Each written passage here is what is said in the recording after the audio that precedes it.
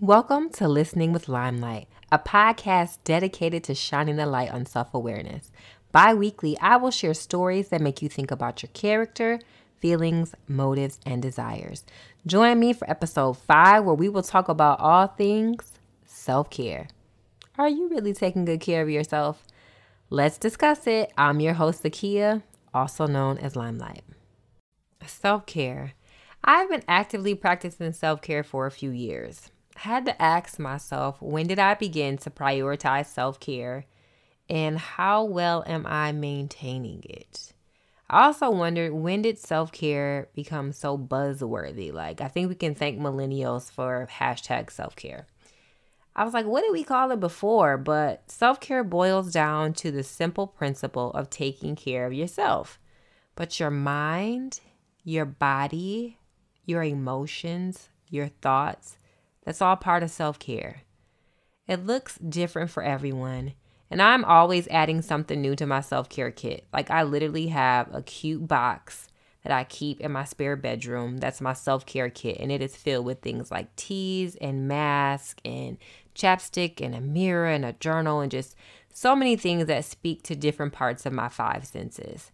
If I'm not adding something new to my kit, then I'm out looking for new tools or sometimes weapons to help me stay focused and consistent with my care, or to deal with anything new that comes along my healing journey.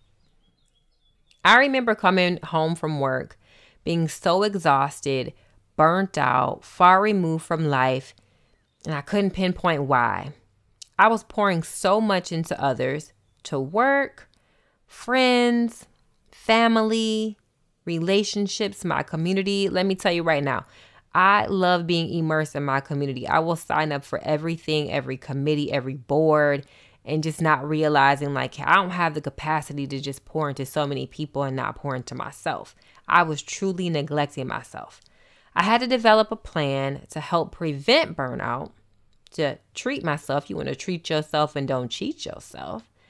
To just have fun and escape the many pressures of life. And more recently, to cope during the pandemic. And speaking of the pandemic, there are dual pandemics going on, Black people. We have been hit hard by a virus that became a national health crisis, attacking our communities. And also, we have had to deal with the continued systemic oppression and racial unrest that has plagued this country for years. But in the last year, it just feels like every week, sometimes multiple instances in a week, where we are seeing some form of racial injustice and unrest. So we're dealing with 2 pandemics that are coexisting at the same time. For this episode, in addition to sharing my own self-care best practices, I specifically looked up self-care best practices for Black people. Yep, I'm that person that is always looking for a resource for my people, unapologetically, especially since self-care is a form of mental wellness, and we as a people don't always want to seek out resources for our own mental health. When looking for articles to share with you this week, I came across one from the National Museum of African American History and Culture, which is just a beautiful museum, a must-see if you have not had the opportunity to do so. The article, which will be in the show notes, is titled Talking About Race, Self-Care. Now, there were many quotes and gems dropped through the entire article, but one that literally made me pause, made me sit back and reflect, is self-care is not an emergency response plan to be activated when stress becomes overwhelming. Healthy self-care is an intentional way of living where your values, attitudes, and mindful actions become part of your daily routine. Y'all, pause. Think about it.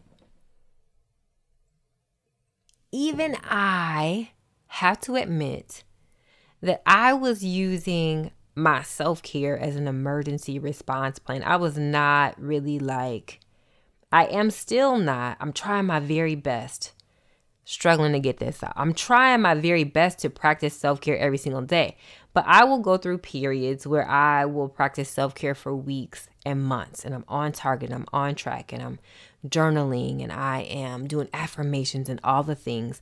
Some life event happens, and then boom, I stop doing that daily care, and then I have to try to double down on it to get back in alignment. The thing is, you must practice self-care every day. You have to find one thing that you can do for yourself every day. So here's the part where I will ask you, how self-aware are you that you need to do better with your self-care? And you may be saying, Limelight, I don't know what self-care practices are best for me. And many people don't. Whenever I post self-care tips in my Instagram stories, people always say they look forward to seeing them because I share a lot of them. And they say that because they don't know what to implement for themselves.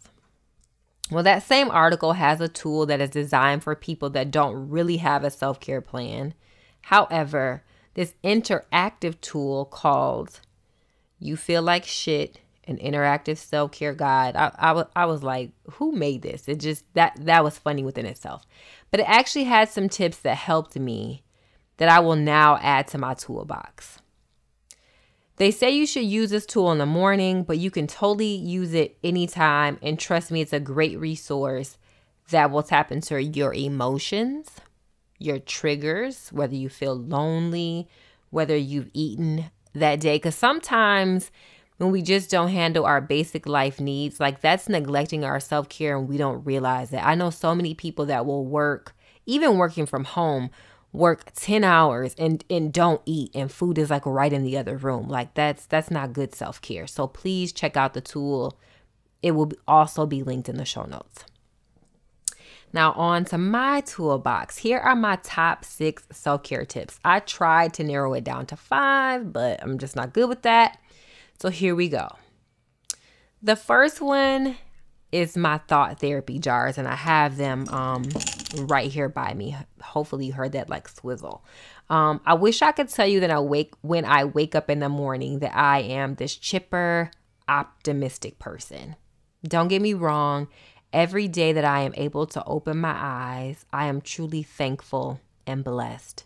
However, I still struggle with dominant negative thoughts. I can be in the shower, 7:30, 8 o'clock in the morning, and be like, I remember this one time in 7th grade, this heifer had the nerve to fill in the blank, and I literally have to cut myself off of thinking that thought. Like I may have to clap and be like, girl, we are not going to let dominant negative thoughts seize the day. So about 2 years ago, I went to my local Hobby Lobby. I bought 2 cute jars with chalkboard labels, and I labeled one positive and one negative. Then I got a small bag of about 20 marbles, and I filled up the positive jar with the marbles. And for this jar, in the mornings, I say affirmations or something that I like about myself for each marble when I start the day. And as the day, or mainly the morning, goes on, because I really experience these dominant negative thoughts like top of the morning. I don't know why. Maybe what I watched on TV last night. But as soon as I have a negative thought, I then drop a marble from the positive jar into the negative jar. And as soon as I hear that sound, that clank, it centers me. I'm like, that person or that situation or that event doesn't deserve all my marbles. And then there are some days where I'm like, you know what?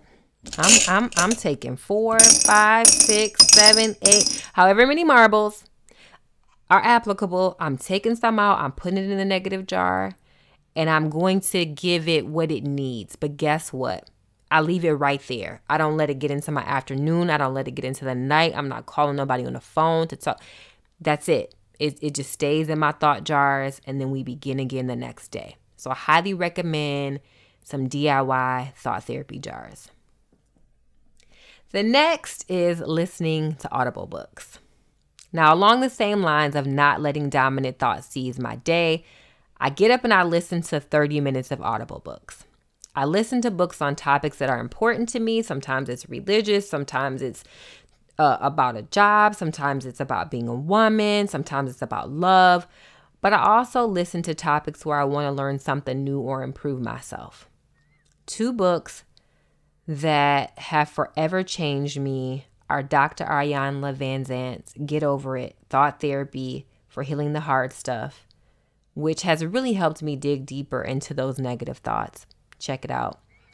And Minda Hart's book, The Memo, a book that every Black woman should read. I mean, anybody can read it, but every Black woman should read the book, The Memo. It's the memo that you need for the workplace, for life, that Black women just don't get. So please read or listen to those books. So number 2 is just all about auditory for me. I'm listening to some books and having some good thoughts just pour into my head. Number 3 is a 2-for-1. It's my facial steamer that provides skincare and aromatherapy all in one. I have a pretty inexpensive facial steamer that I ordered from Amazon. Shout out to Shiante. That has an area where you can add a cotton disc, where you can add an essential oil to it. My favorite oil to add is lavender. It's so calming and soothing. As the steam comes out, the oil just takes over and completely relaxes me. So get you a steamer, clean them pores, have some lavender flowing on your face. Number 4 is fresh flowers. I love, love, love, love, love fresh flowers. Now, I do get flowers from Bay, but I made it very clear, like within the first couple weeks of us dating, that with or without a man, I will have fresh flowers, if not every week, every other week. I love to go to Trader Joe's and pick out whatever bouquet of flowers that really catches my eye. So I go in, I'm like, ooh, what bouquet is speaking to May? Now, often these are roses, which Bae thinks are boring, but they're my fave. They're just elegant and regal, and yellow roses are my favorite, with orange coming in a close second. Number 5, you have heard me mention Bae, but number 5 is dating myself. Now, pre-pandemic, I will often take myself on dates, brunch after church on Sundays, or a nice dinner with drinks. I have gone to plays by myself. I've gone to concerts, and I loved to go to the movies by myself. Even while being in a relationship, it's really important that you still keep up some norms, so that way you're not just waiting on a person to fulfill a need, but you got to honor yourself. It's been hard to do that over the last year, but I will still make myself a really good dinner. And recently I've started doing indoor picnics and watching movies. I have a blanket, basket, all I'm going to the grocery store because today is my picnic day. Bae will actually call me, try to interrupt my picnic, but I'm like, nah, man, I'm on a date. But at any rate, again, you have to date yourself. So please don't be afraid to do that. I know a lot of people are afraid to go out by themselves in public. And yeah, you have to think about safety and all of those things. So make sure you have a safety plan in place. But don't let yourself not have a good time, not have a level of enjoyment because you're afraid to do something by yourself. I know so many men and women that are like, I can't go to a restaurant by myself. That's weird. The reality is, most of the time when you go out, the other person may be disengaged or on their phone, and then you just sitting there by your damn self anyways. Okay. Number 6, disconnecting from devices. This one is tough because years ago, I used to turn my phone off when I was angry so no one could get in touch with me. But now I turn it off when I need to just disconnect, to unwind and relax, to not receive text messages, them damn group texts, the work emails, the notifications from every platform. Sometimes I just don't want to hear from people. I can get in a cyberspace hole researching recipes on YouTube. I just have to disengage from my laptop, from my phone.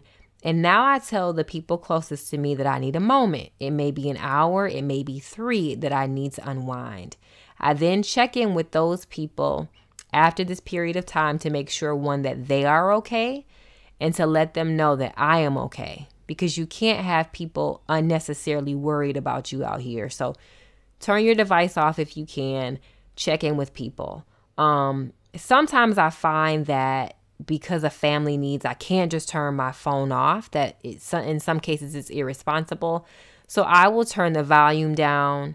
I will put my phone in a drawer, or I will just check it like every 30 minutes as opposed to every 3 minutes. The moral of this is do what's right for you. But, if you are overly connected to your phone, overly available to people, take a moment, take a step back, and think about disconnecting. These are my self-care tips. I would love to hear what works for you. I have discussed things that keep me grounded, but I also know that I need to get better at practicing self-care every day. I've also shared self-care tip recommendations for Black people. Please, please, please check out that article and know that self-care is not an emergency response plan because we are coping with dual pandemics. All I can say is this past year, if it taught us nothing else, is that we need to take care of ourselves. Before I close out today's show, I want to share that on Instagram every Monday, I do something called a sip of self-awareness. I do this because too often we spill tea, tell somebody else's business, and I know you're going to say, that's not me. Well, maybe you are on the receiving end of that and you are listening to somebody else's business. So I want us to pause from participating in that, practice some good self-care, grab your favorite drink and reflect. So that's why I do the sip of self-awareness. I often surprise people by sending them a little cash app to get their favorite drink. No judgment over here. And I do this because 1, I love surprises, and 2, I know what it's like when you are pouring into others and you forget to take care of yourself. Well, in turn, since I have started podcasting, people have poured into me. I have joined Buy Me a Coffee, where you can show support of my creative content and buy me a coffee, probably really tea or kombucha. But I want to take a moment to say thank you from the depths of my soul to Ronica, Jason, and Davita. I won't share y'all whole names and all y'all information, but for buying me my first cups of coffee on Buy Me a Coffee. Your support for me has been amazing, and that doesn't go unnoticed. In fact, I am sipping on some hot tea right now, and I am just so thankful that you thought of me in this capacity.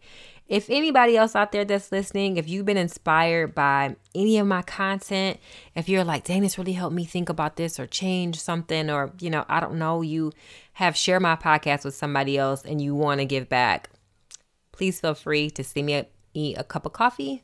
You can do so at Buy Me a Coffee, and I will leave the link to do so in the show notes. Thank you for joining me for this week's episode of Listening with Limelight. I would really love to hear what self-care best practices work for you, so feel free to send me a voice message on Anchor or a DM on IG to share your self-care best practices. Speaking of IG, be sure to follow me on Instagram at listening.withlimelight for more information about this podcast. Also, don't forget to share this episode with someone else that you know needs to pour more into themselves. See you in 2 weeks.